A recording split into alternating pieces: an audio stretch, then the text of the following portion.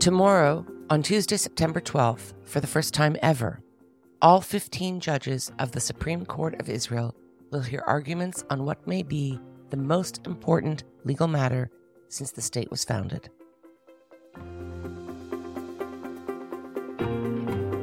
The petition that will be heard was filed on July 24th, within minutes of the Knesset's passage of an amendment to the Basic Law on the Judiciary. Since then, additional parties have joined in this action, which is opposed, of course, by the coalition government.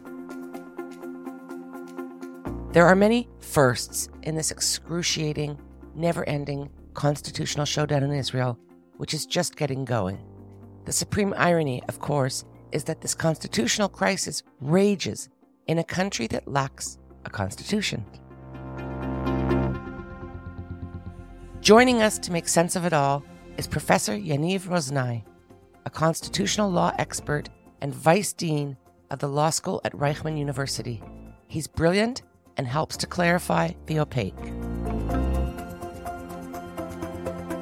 I'm Vivian Berkovich, former Canadian ambassador to Israel, former lawyer for 25 years, and today a hardcore Tel Avivian, living in the fabulous state of Tel Aviv. Stay with us as we do our best to make order out of chaos. To many Israelis, myself included, the judicial reform proposals, if implemented as presented, absolutely threaten liberal democracy.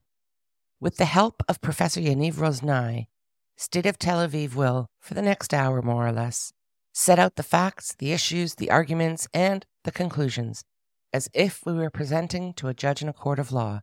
For those who do not have litigation background, sadly I do. Distilling complexity to a clear conclusion is always the goal. Make your position so compelling that the judge has no choice, really, but to agree with you. Today, listeners, you are the judge. I would love to hear from you at the end if you see this constitutional issue as a clear case of a government undermining, very deliberately, the principles of liberal democracy. I'm just going to get into a wee bit of factual background that will be very helpful as we go through the issues. Immediately upon forming the government coalition, Minister of Justice Yariv Levin announced that he would present a complete draft of legislation to reform the judicial system. Many on the extreme right in Israel have believed for decades that the court has arrogated to itself excessive power, in effect usurping the will of the people as reflected in the legislature, the Knesset. That was January. Then, in February, the government's fury was further stoked.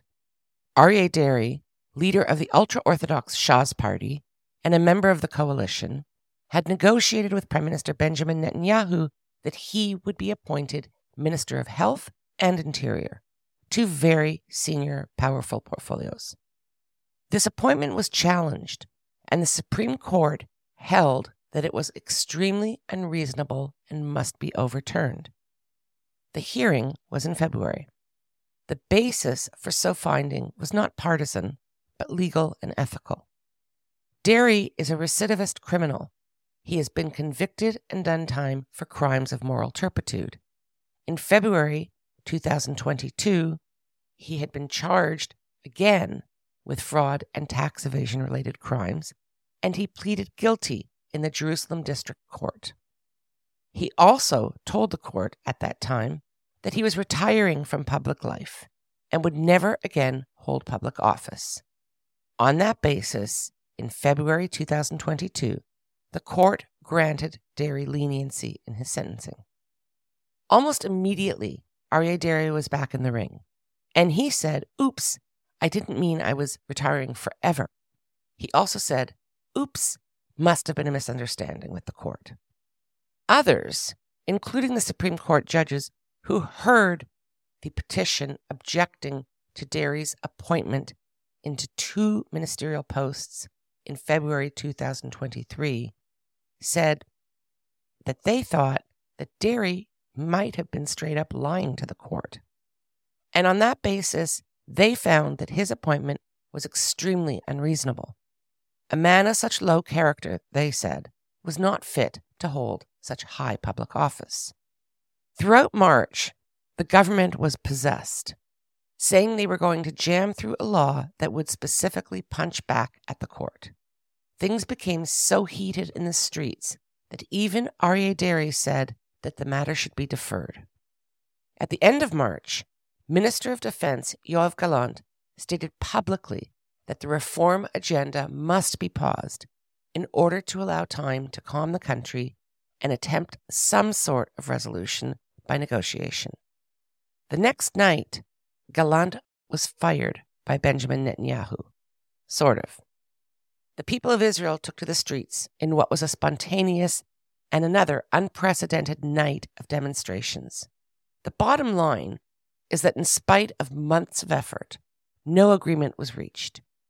And in July, the issue boiled over again, culminating in the passage of the Basic Law on the Judiciary being amended. On July 24th, again, we covered that period in podcasts and written pieces and invite you to peruse our archives. Moments after the law was passed on July 24th, a petition was filed with the Supreme Court of Israel to review this new law, which we refer to, for ease of reference, as the Reasonableness Law. We are fortunate to have Professor Yaniv Roznai, who teaches constitutional law at Reichman University, to delve into the issues raised in this legal conflict and clarify the intense concern that is ricocheting wildly.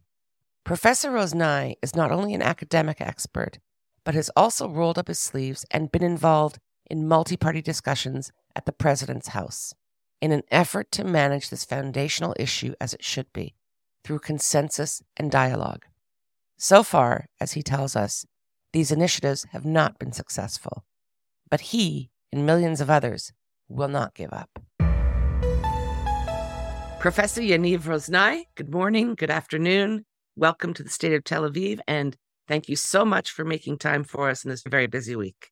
Thank you, Vivian. Glad to be here. We have a lot to talk about today. It's the Thursday before the big hearing in the Israeli Supreme Court. Can you just set up from your perspective what this is about? What's the law about? Let's start with that. So, just to understand, reasonableness is the standard in Israeli administrative law. The actions of the administration, the bureaucracy of the government, the ministers, the cabinet, or any other administrator for that matter. And the basic test is the following: whether the person has considered all the proper considerations and have given them a proper weight. So basically, in a nutshell, it's a balancing formula. Show us what you have considered and whether you have considered all the proper considerations. And only from this brief explanation, you can understand perhaps why is it considered problematic for many people. Because for some critics in Israel, they say, why are you, the court, in a better situation to consider or analyze whether we have given the proper weight to certain considerations rather than others? Let me give you an example that people can perhaps relate to. So as you've mentioned, I live in Tel Aviv, and imagine that my municipality would place all the garbage in my neighborhood just below my apartment because there's a big parking space there. So the municipality of Tel Aviv would say, functionally speaking, this is the best location. But they haven't considered the health, the environmental issues, the inconvenience to my neighbors in my building. I can go to the court and say, this decision is unreasonable because you haven't considered so-and-so considerations or given them proper weight. So this is basically the reasonableness tool. And what this law that we're talking about, which is actually not a law, it's a constitutional amendment. It is an amendment to basic law, the judiciary.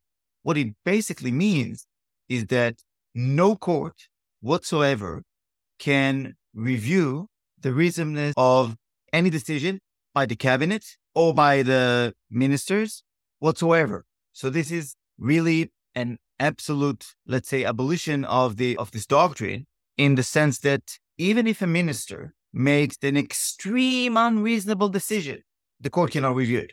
That's basically the law that passed. Now, the government said, what do you want? We are not totally removing this doctrine in a way. We're simply limiting it because it still applies on the bureaucracy. So if a regulator within the Ministry of Communication would make it an unreasonable decision, the court can still intervene. But if the Minister of Communication would make the same decision, then the court cannot interfere with. Okay, so that's the reasonableness standard, or law. Next, I asked Professor Rosnai to explain whether, by removing this tool from the court's kit, the Knesset really and truly defanged the court. Were there workarounds? As with everything, the answer is, as he puts it, yes and no. Yes and no. The idea is that apart from reasonableness, you have basically 3 or 4 standards that you can use in administrative review. So one is conflict of interest. If you're a minister making a decision, conflict of interest. If Netanyahu would now appoint himself as the Minister of Justice, obviously he's in a conflict of interest. Okay, so we don't need reasonableness. It's easy to show. The second one is irrelevant consideration, or what we call in Hebrew shlim, foreign considerations. You consider a consideration that is irrelevant for the matter. If a police officer pulls me over and he doesn't give me a ticket because I was his law professor, that's not a relevant consideration for him to consider.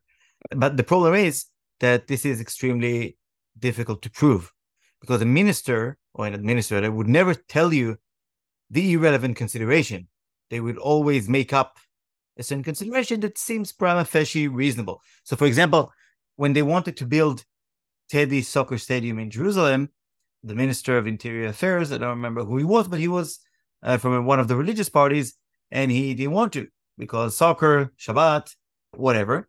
And he said that even though all the committees, the planning committees, they all gave their consent to it, their approval for the plan, he said no. And he said, I'm not willing to approve it until you show me a complete plan for the entire area. But this can take years. So then, obviously, the real justification underpinning was a religious one, a political party one, but he made up this justification. So the court couldn't use this is irrelevant consideration because he didn't say anything like that. They just think, okay, we understand this consideration of waiting for the entire plan, right? But this is unreasonable because you didn't give the proper weight to the other considerations. So the other ones are very hard to prove. And the third one that is relevant is proportionality. Proportionality is only relevant to constitutional rights. So what do you do if you have decisions that either do not deal with rights or that deal with rights that don't have a constitutional protection? If tomorrow the municipality builds a primary school right next to a factory that is environmentally a disaster, okay, we don't have a constitutional right to environment. We don't have a right to education explicitly in the basic laws. What exactly would be the basis? Now, when this happened in the past, the court said this is unreasonable. You can't bring the kids and have them sit a whole day next to such a factory. So we need the reasonableness doctrine in order to also protect rights. Okay, so we have now reviewed the reasonableness doctrine, which is at the heart of this crisis. And Professor Rosnai has explained several other legal doctrines that may be applied in place of reasonableness. But no single one is as comprehensive or effective in addressing scenarios of the kind that reach the court. But perhaps most importantly, Professor Rosnai says that if the reasonableness law is upheld as passed by the Knesset, it renders all of these doctrines irrelevant. Why? One more important thing why I think it's not enough. In order to enforce the other doctrines or the other standards, you need an independent legal advisor, an independent attorney general. But without the reasonableness, they can get rid of them and appoint their own yes men. And once this occurs, what difference does it make that I have proportionality or conflict of interest if I don't have any serious legal advisor that would enforce it? So there are still tools to review various decisions by the government, but the reasonableness one was the main one. If you compare it to soccer or football, it's as if you take the whistle from the referee. That's the main tool that the judge had. One more thing. The reasonableness law allows recidivist criminal Aryeh Deri to be appointed to cabinet, as was originally intended. Remember, his appointment is what started this whole surreal process.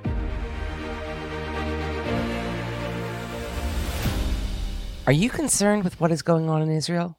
This is not just another crisis. This moment in history is considered by many to be the most critical and existential in Israel's 75-year history. State of Tel Aviv is committed to delivering superb and candid analysis, and we're offering a limited time subscription special, a 33% discount from the regular fee of $90 annually. 1 year for only $60. Stay informed and stay connected with State of Tel Aviv. We are a reader-supported enterprise. If you value our work, please subscribe. It makes a huge difference. stateoftelaviv.com, all one word. Now, back to the podcast. The coalition government objects fiercely to the court's use of the reasonableness standard, but that's not all. They see the court's use of reasonableness as a symptom of a much broader problem, judicial activism in Israel. They say that, in effect, since the early 90s, Israel has been ruled by a rogue judiciary that overrules the legislature. A judicial coup, they like to call our system. And a favorite target that they love to demonize is former Supreme Court Chief Justice Aaron Barak. I asked Professor Rosnai to explain why the extreme right in Israel promotes this perspective. So first, the first move is the expanding of the reasonableness test. Until the mid-1980s, reasonableness was, as it is in UK, for example, common law, that of extreme unreasonableness. So a decision that no reasonable minister could ever take. Okay, so really far-fetched cases. Now, what happened in the mid-1980s is that Barak expanded that test to a test of balancing. And that is the balancing that I said. Show me that you've given proper weight, which obviously gives more discretion to the court and more power to the judge in the decision-making. With that said, I have to say that I think, to my mind, the court has used this power in a restraint manner. Even though it has this power, it only intervened in extreme cases.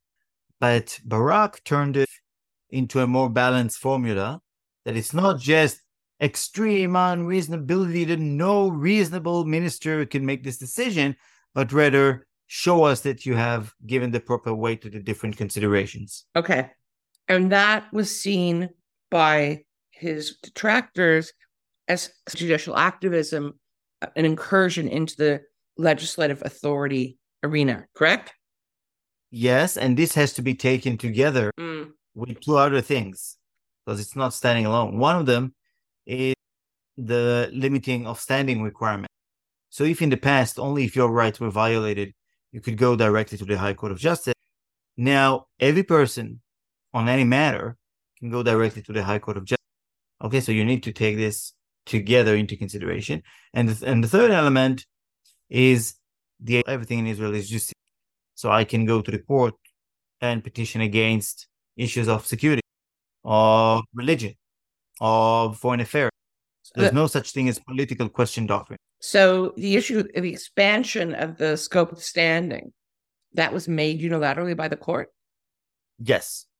This is usually the case in common law countries. This is also what occurred in India. So that's one move in the mid-1980s. The second crucial move is the constitutional revolution. This is what many in the coalition government refer to as the beginning of a judicial dictatorship. Okay?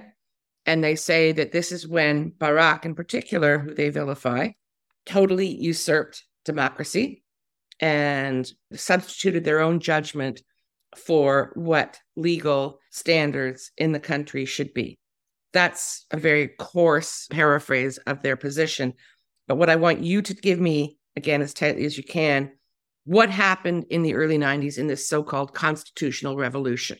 Okay, I'll try to do it in a nutshell, because it's quite a long and complex issue.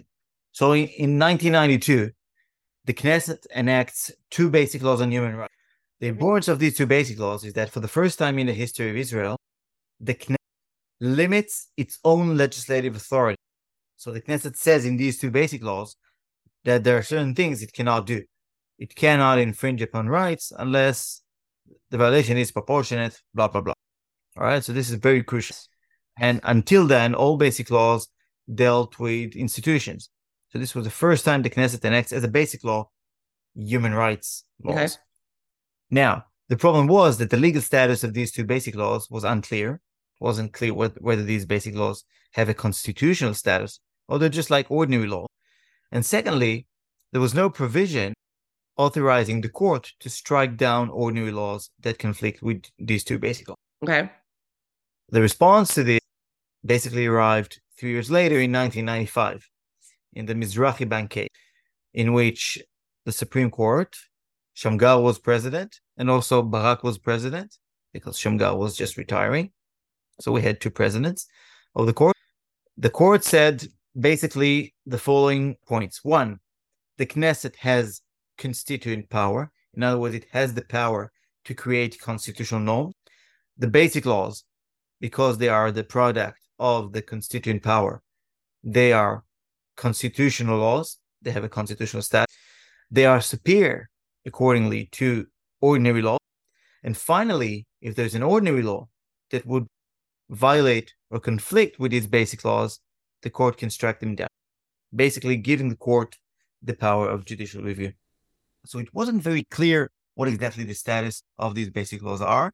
And in 1995, November 1995, 5 days after the murder of Yitzhak Rabin, the High Court of Justice delivered this really fundamental judgment according to which these two basic laws have a constitutional status. And if there's an ordinary law of the Knesset that violates basic laws, this is then unconstitutional, and the court can strike down such unconstitutional laws. So the court has given to itself, in a way, by implication, the authority of judicial review, and also elevating the basic laws to a constitutional status. And the intention, as I understand it, was always these basic laws will one day become the basis of a constitution. Was it 1958 Yes. the first basic laws were passed? So can you help me understand on what basis the coalition takes the position that this was basically a judicial coup? Because there is no clear provision that allows the court to strike down ordinary laws. Although I think it's nonsense, because if you read the basic laws, it is quite clear that there are not too many options but invalidating conflicting laws. One of the main provisions of the basic law of basic human dignity is what we call the preservation clause or the saving clause, Shmirat Dinim. And this provision says that this basic law shall not affect the validity of all laws that were enacted prior to 1992, which basically means that this law can affect the validity of future laws that will be enacted. Right. So there is no other interpretation for that, apart from understanding that the court might strike down the validity of laws that would conflict with this.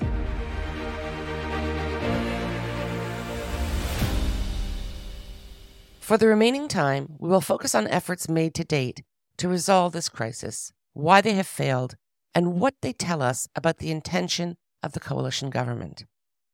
It began in February, when President Herzog reacted to the unprecedented protest and anger in society.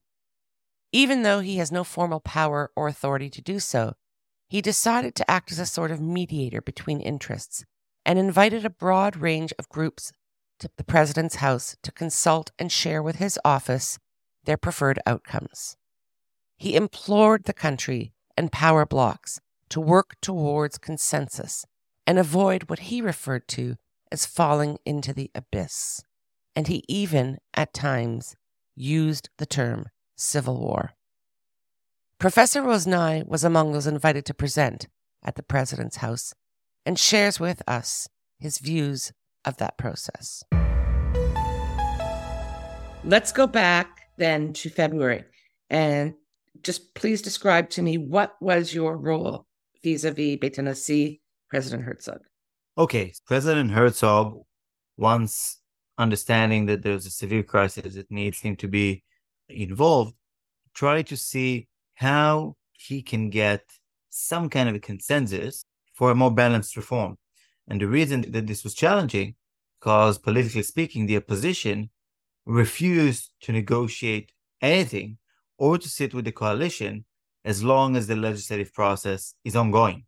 So what Herzog was looking for is something extra political, out of the political sphere. And I'm talking about like neuropolitical parties and not political parties oriented.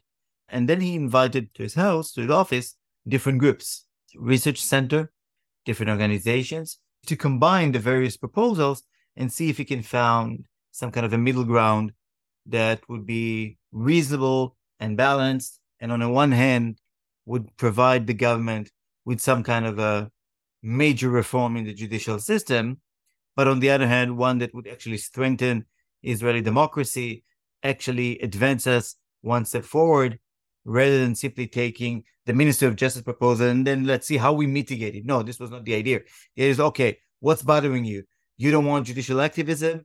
You don't want judicial interference in policy making and appointing of ministers, etc.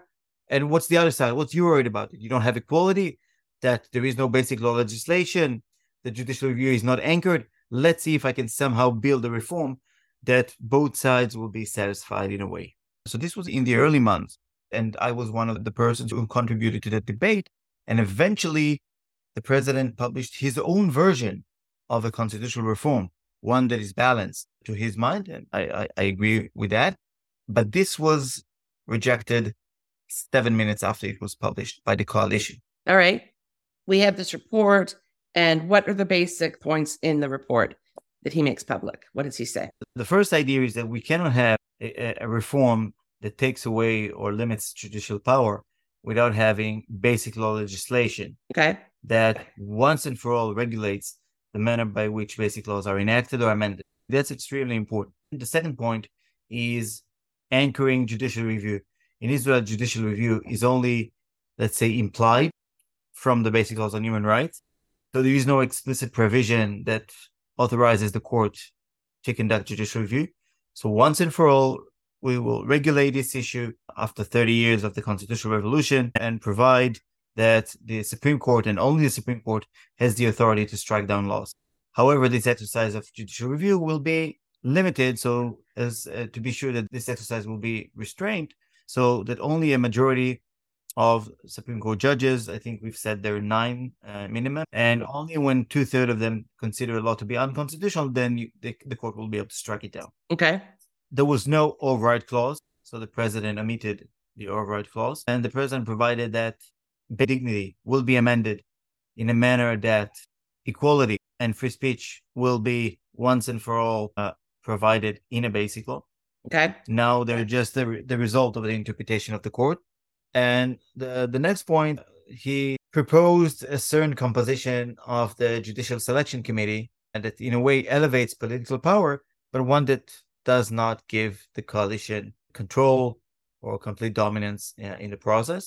And the 2 final points, one of them is limiting in a way reasonability, right, but still allowing administrative supervision of the government in issues that do not deal with policy or appointment of ministers, and still supervision of ministers, something that is now deleted. And the final point is the legal advisory. There are some minor proposals there to the status of legal advisors. So this mitzvah, that was when he went on TV to address the nation towards the end of March, correct? Yeah, I think March 15, I think. Okay. And within 7 minutes, the opposition said, nah, we reject it. Is that correct? Yes. Okay. Yeah. And the basis upon which the coalition rejected these proposals, can you summarize that very succinctly? Yeah, the coalition rejected the proposal of the president because it still protected the democratic institutions. It made sure that the court remains independent, that the attorney general remains independent, that rights will be protected, and that judicial review will still be effective. And the coalition doesn't want all this. And in end of March, after the firing of the Minister of Defense, Gallant, there was a huge outrage in the public. There was like a sense of constitutional moment. Hundreds of thousands in the street like that in 1 hour. And then Netanyahu, I think, also panicked. And he said, halting, stopping everything. And let's sit with the opposition under the auspice of the president's house, talk. So this was end of March. And then we had about 2.5 months, up to 3 months of negotiations in the president's house.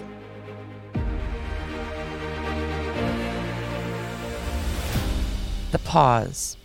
In order to make room for some calmness throughout the Passover holiday in April and allow things to cool down a bit, Prime Minister Netanyahu announced a pause. He said, sure, we'll go back to the president's house and talk. But in the same breath, both he and his key ministers, Itamar Ben-Gvir, Bezalel Smotrich, and Yariv Levin, were downright snide. Within moments of the pause being announced, they said, fine, we'll pause, but we won't compromise. And if there is no agreement, then we'll come back in May and ram through our judicial reform bill. We will not back down. This belligerence is not a negotiation tactic. They're not that subtle. They are doing what they have done since the election, saying, we won, we have a majority, and we'll do whatever we want. So, there was lots of talk through April, May, June, and even into early July. But not much happened until July, when the gloves really came off, and the coalition said, enough, we're moving forward. The build-up throughout the month to July 24, when the amendment to the Basic Law regarding the judiciary was passed, was intense. Professor Rosnai and I now fast forward to that heated month and day, and what it means in practical terms for Israeli democracy. And we have a really hot, figuratively and metaphorically, month of July. And the coalition says we're going to pass this reasonableness law. And this is what we were discussing earlier in our conversation. And what this law is going to do is tell our listeners, what is this law going to do that the Knesset says they will pass and ultimately do pass on July 24th? So they passed this law that removes very important authority of the court, of any court, to review the reasonableness action of the executive. So basically, the executive, through the Knesset, is removing an important limitation on their powers that is imposed on their powers. So they're removing that limitation and weakening the court. One may say that this is changing the rules of the game during the game. And the draft of the law, of the bill is enacted, is, as I've mentioned earlier, quite an extreme and broad draft. But look how amazing it is, Vivian. It entered into the legislative process in one way, and it left the legislative process a month later, almost in the exact wording. Notwithstanding the fact that you had dozens of experts going and sitting at the committee within the Knesset, saying, this is too broad, this is too extreme, you need to limit it a bit. No, they hadn't accepted any comment whatsoever. They only made the final wording even worse than it was. It's quite unbelievable. So they're rushing it through 3.5 weeks through the Constitutional Law and Justice Committee and finally enacting this law. As I mentioned, it is only the third time that Basic Law of the Judiciary is amended. And this is the first time in our history where you have a constitutional amendment by the Knesset limiting courts' jurisdiction. So this is taking the basic law on the justice system, taking that, toughening it up, and then passing it again in July. And then the Knesset comes and says, not only can they do it, we're going to give it more teeth. Exactly. So we can now appoint Day, we can appoint Ben-Gvir, even though he was convicted for assisting a terrorist organization. We can do any appointments of ministers and vice ministers, and you, the court, you will not judge or supervise the reasonableness, yes or no, of our decisions. You don't have the accountability to this. Were you present at any of the committee sessions when Simcha Rotman, the religious Zionist, a member of Knesset who chairs that very important committee, were you present at any of the hearings over which he presided on this issue? In this round, was not present. I didn't come even once this time. In the first round, I came times. But since I've realized that this is just a sham process and they just talk, but they don't really listen, and nothing gets any attention or any visibility, the draft itself. So I said, okay, it's a waste of time for me. I want to legitimize this process. It doesn't really matter what I say. I do not go. And so just to liven things up for our listeners a bit, not that this isn't lively enough, but in the weeks leading up to this vote, the vote on this basic law actually took place on Monday, July 24th. And I remember very clearly because I was stuck on the road to Jerusalem to a doctor's appointment. But in the days preceding that actual vote, there had been for 4 or 5 days, it started as a group of 100 protesters in Tel Aviv led by Shikma Bresler, who was one of the more prominent protest leaders. And it grew to tens of thousands. And it was this just moving ribbon of patriotism, of flags, of people who, it wasn't necessarily about, I'm with the opposition, I'm with the government. It was more about, we are tearing ourselves apart as a country, and we have to find a better way to do this. And we're going to march to the Knesset and bring that message. That's my feeling, and that's how I read the civic response. But on this day, on Monday, July 24th, when the reasonableness law was passed, this was the kind of air, this was what was going on outside the Knesset. And it was quite surreal. It was also very peaceful. Inside the Knesset, though, the law went to the vote. Tell us what happened when it went to the vote. During that day, there were different last-minute attempts to try to reach to a more balanced formula. So there were all these kind of negotiations, maybe to pull back the law to the committee and try to mitigate or relax some of the provisions and have a more balanced formula, fully with the opposition. It didn't succeed. It did not succeed. It simply said, we're going the way. And the final, in Israel, the second and third reading are together, same day. So the second reading, you just read it provision by provision. And the third reading is just overall law. And when the third reading arrived, all the opposition left the house. And then it passed 64 versus 0. It was there outside of the Knesset. There were, as you say, hundreds of thousands watching on huge screens this vote and shouting shame. Then there was a huge protest outside of the Knesset. Also spoke, and I thought that I said it was a shame. The entire process was a shame. And it's a shame that they have adopted such an extreme version of the law while they could have reached a more balanced formula. Absolutely. And said, if I may jump in here, there were some quite unseemly photos that were taken in the Knesset chamber by members of the government, smiling and backslapping and rejoicing, which we've all been there. I understand, oh, wow, we won, this is great. But it has extracted such a price from the country on so many levels that it was just inappropriate for them to be like celebrating like they've won a football game. But there are much more serious, not more serious, but there are additional very serious implications. And those, of course, are economic. There's lots of fallout that transpired immediately after that vote.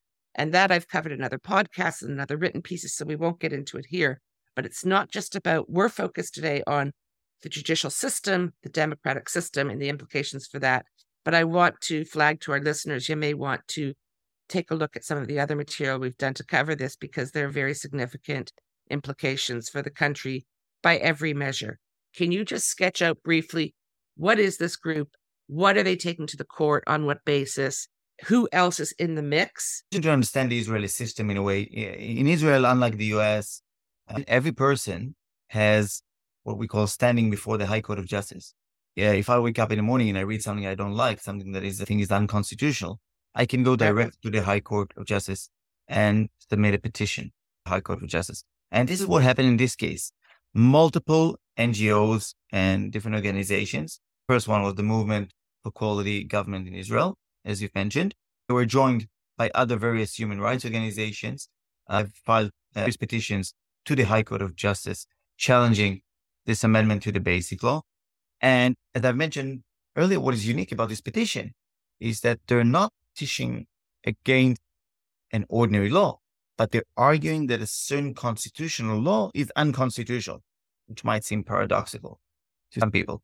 And according to the Israeli jurisprudence thus far, there are mainly two limitations that are imposed on the Knesset when it enacts a basic law. The first one is what we call unconstitutional constitutional amendment, is that the Knesset cannot undermine the core values of the state as a Jewish and democratic, even when it enacts a basic law. Okay, so the basic argument here is that this law that undermines judicial independence, separation of powers, and the rule of law is taking away or undermining core features of the state as a democratic state, and accordingly is unconstitutional. The second argument, or the doctrine, that limits the Knesset when it enacts basic law is misuse or abuse of basic law. Because the legislative process of basic laws is just like an ordinary law, all you need to do is to write in the title, basic law, the court has developed in recent years this new doctrine of misuse of basic law. In other words, sometimes taking a law that is not supposed to be a constitutional norm and giving it the title basic law simply to shield it from judicial review would be abuse or misuse of basic laws. Here the argument is, look, basically you, the government, you're not happy with something. There are certain restrictions on your power. So you're simply removing that. That is acting in bad faith.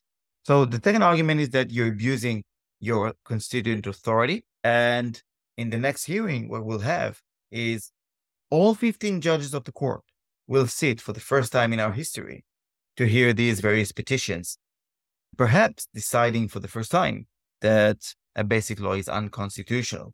And the support that they have was quite unique as well, because this was the first time in which the Attorney General, in her response to the petitions, said she supports the petitions and that this is indeed an unconstitutional basic law because the harm that it inflicts upon core democratic values.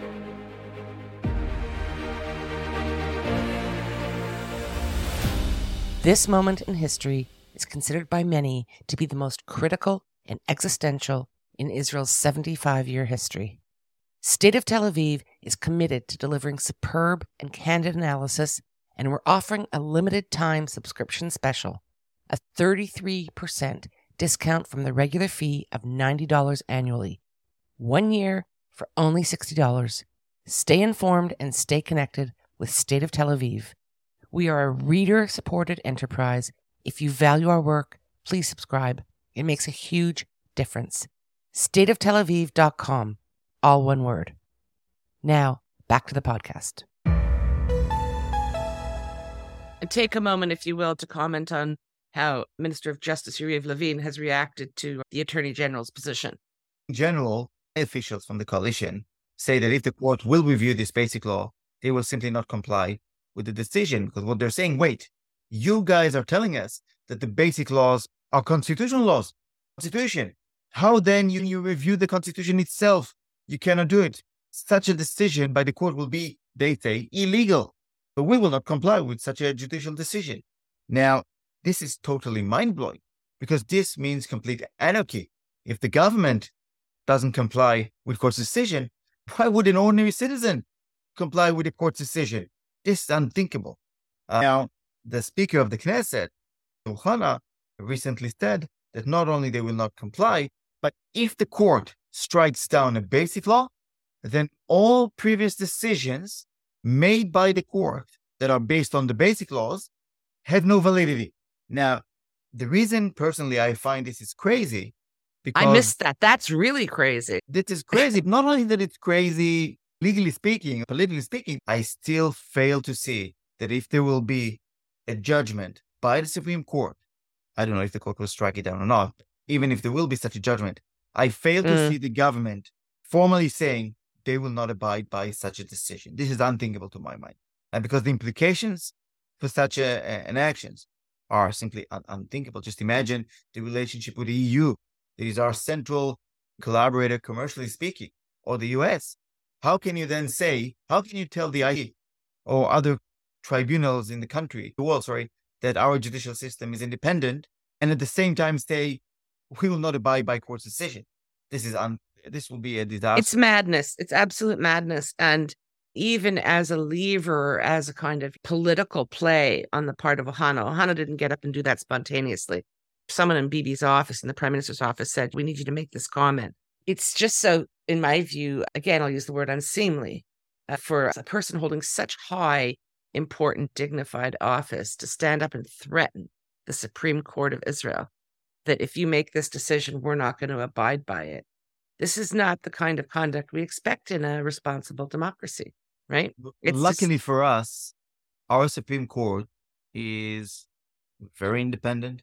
And yes. I don't think the court take into considerations any of these statements. We tend to slip into talking about these as right-left issues. Oh, the government is on the right, the opposition is on the left. And I just want to close by saying, because I have a really hard time with that, and I want to hear your opinion, I don't see this as a right-left issue.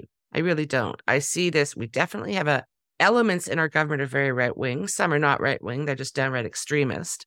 And we have various kind of partisan sensibilities, in my view, in the opposition, everything from hard left to center, a lot of former Likudniks among them. To me, this is more about the health and integrity of a properly functioning democracy than a right-left issue. How do you see it? I totally agree. I don't think that core democratic values or rights issues, for that matter, are a left or right-wing issue. The contrary, those Israeli government that ratified core human rights conventions, enacted basic laws, two basic laws on human rights, that called for judicial independence and even for the enactment of a constitution, were right-wing governments. What we're seeing now is not a right-wing versus left-wing. No, you can see it also in the surveys. Vast majorities of Israel, from right or left, in total, oppose this form. Recent survey, the majorities of them actually wanted now to go for elections. They said, forget about it. We don't want it. Let's reshuffle everything. Let's go back to elections. We had enough of that. You're possibly going to be in the courtroom on the 12th of September. I hope you are, because I'm absolutely going to be inviting you back onto State of Tel Aviv, Yaniv Roznai, to fill us in on all the color, what went on, what didn't go on, and how long do you think we're going to have to wait after September 12th for a decision? That's a good question. The president of the court is retiring in middle of October, and traditionally she has 3 months to write the judgment. I don't think it will be that long, but the only certain thing is that we will have a judgment until middle of January. Okay, that's for a Supreme Court. That's pretty good. Hopefully things will be expedited given the urgency of the situation. I learned so much every time I speak with you, Professor Yaniv Roznai. Thank you so much for taking the time to explain these very complex issues and topics. And I know that our listeners will be very grateful, and we'll have you back hopefully in a week or two to talk about what went down. It is hardly spoken in public here in Israel, but we need to remember that Netanyahu, until this law, was unable to serve himself as a minister because he is now under a criminal trial. So he can be a prime minister, but paradoxically, he cannot be a minister, for example, minister of, I don't know, justice, obviously, but nor security or foreign affairs. But now he can appoint himself as a minister, which gives him much more powers vis-a-vis the other ministers. Very good point. And we know, based on how Netanyahu has governed in the past, he does have a habit of accumulating ministerial portfolios. I think his record was 5 in addition to being prime minister. So that's one point that we need to remember. The second point, which is I think the most crucial one, is that it applies to all positions in government. The only serious check on appointments and removal of office is the reasonableness doctrine. So if tomorrow the government wants to remove from office the attorney general, they would have to show, of course, that they need to convene a committee, never mind. But assume the committee says, we do not recommend to remove her from office. And nonetheless, the government fires her. Without reasonableness, there's not much you can do. But if you have reasonableness as a tool, you can tell the government, wait, you haven't given enough considerations to the recommendation of that committee. And therefore, we say that this removal of office is illegal. And this could apply to basically all legal advisors or all major office holders in the executive. So reasonableness is the main tool that allows us to maintain independent gatekeepers, if you like. And the other side of the coin is that the government is anxious to get rid of reasonableness because they want to capture many of the state institutions and gatekeeper position. The theory of parliamentary democracy and having a professional public service is that they have institutional memory and they have independence and they push back. And if they feel the government is making a serious legal mistake or error, that they have the ability to push back and say so without a fear of losing their job or whatever the consequence may be. And so they are the true protectors of the state. Exactly. We also need to remember the importance of independent gatekeepers against the backdrop of Israeli already relatively weak constitutional order and relatively weak mechanisms of checks and balances, because unlike Canada or the US, we have no rigid constitution or rigid Bill of Rights. We don't have a federal system where you have a vertical separation of powers. We have no two chambers in parliament or two houses in parliament. So basically, the entire power is centered in the executive in the Israeli case that controls the legislator. So the only checks on political powers or real checks are the judiciary and the attorney general. And these are precisely the two organs that this reform was aimed to weaken. Now that we have the backdrop explained, we will go to Monday, July 24th, the day on which the amendment to the Basic Law of the Judiciary was passed by the Knesset. So that's Basic Law, the judiciary. This is an old basic law from the 1980s that actually regulate the authority of the court and the entire judicial system in a way. And the amendment that was passed in July is only the third amendment to that basic law.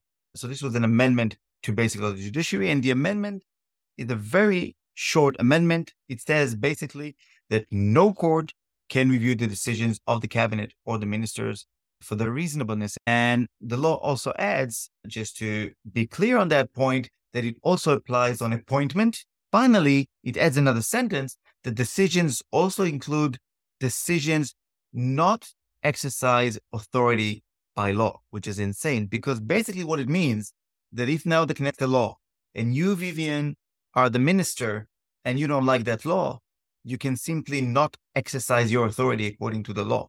And if I then challenge your inaction in courts, the court cannot review the reasonableness of your inaction, which is very disturbing. And tomorrow, on Tuesday, September 12th, the petition asking the Supreme Court of Israel to overturn the amendment to the Basic Law of the Judiciary will be heard. We're going into this hearing on Tuesday, September 12th. Hopefully you will be in the courtroom so I can get you to tell me what went down. In addition to some others I'm speaking with, we have this momentous hearing on September 12th, and we are in a position where now Minister Gallant and one or two other ministers in the government have said we must abide by Supreme Court decisions. We have the Mossad, the Shin Bet, and the IDF saying we will abide by the law. And we have the government, coalition government, saying if the Supreme Court strikes down the Basic Law amendment made by us to the Basic Law on Justice, the reasonableness law, if the Supreme Court strikes that down or varies it in any way, we will not abide by their ruling. That's the scenario we have going in, correct? Yes. Pretty stark. It's extremely frustrating because the government tells you if the court will strike down a basic law, this means complete anarchy, which is a twisted logic because it is just the opposite. When the government is saying that they will not abide by court's ruling, that's the anarchy. If the government is not complying with, why would ordinary citizens comply with court's rulings? So this is extremely, extremely troubling.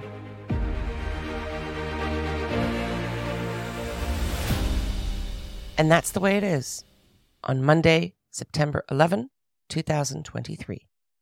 As Chief Justice Esther Hayut resigns very soon from the bench, we know that at the outside, the decision must be rendered by mid-January, latest. But in light of the importance of some degree of certainty and, optimally, resolution to this crisis, an urgency of which the judges are very aware, we can expect a decision on an expedited basis. It's important to note as well that the court may strike down the law, it may uphold it, it may critique particular aspects of it, and send it back to the Knesset for fine-tuning. At least that's how things are intended to function.